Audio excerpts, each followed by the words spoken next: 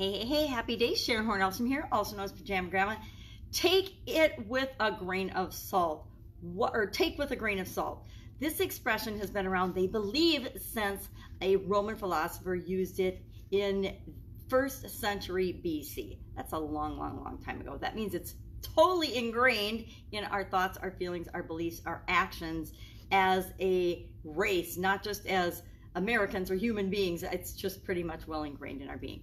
And there's also some doubt over where this came from, but it's really an important expression because we use it and we need to do it every single day. When people talk to us, when they tell us things, we need to not necessarily 100% believe what they say completely. We can take the pieces of it that are good for us, the feedback and the things that we need to know, but know that it's coming from their perspective. They don't have all the information that we have in any given situation. So we need to be a little bit doubtful, a little bit skeptical, and do our own homework, do our own research. Take it with a grain of salt.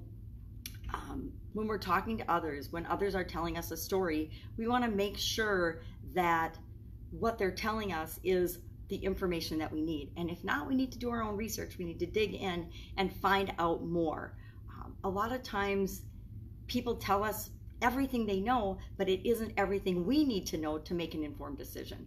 A lot of times we need to do our own research, do our own homework. This means whether we're dealing with just people in normal everyday relationships or whether we're dealing with customers. Our customers, when we ask them and interact with them and have relationships with them, they will tell us everything we need to know to serve them well and give them what they need, but they don't always know what they need. They know the result that they want, and we need to listen to that, and we need to share and help them to solve their problems to get the result that they want, but they might not even know what to ask for. And then the other reason and the other way to take things with a grain of salt is to not take everything personally. I'm going to my 99-year-old grandmother's funeral today, and I know that there's going to be lots of relatives, lots of stories, lots of things. We need to remember that we don't need to take everything personally. A lot of times it's not even about us, it's about the person talking or telling the story.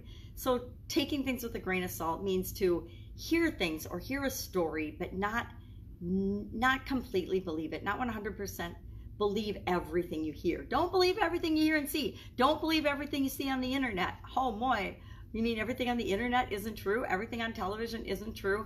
All the news and all the media isn't true? Can that possibly be that things aren't true, that things are presented to us from someone else's perspective for someone else's motive or reasons? Oh my God, newsflash. Well, it might be so. So today, as you're going about your day, as you hear stories, as you hear things, as you get information, remember, take it with a grain of salt and make sure that the decisions and the choices and the information you're using to grow and supersize your business is in your best interest and that you look into it more. Don't just believe everything you see and hear.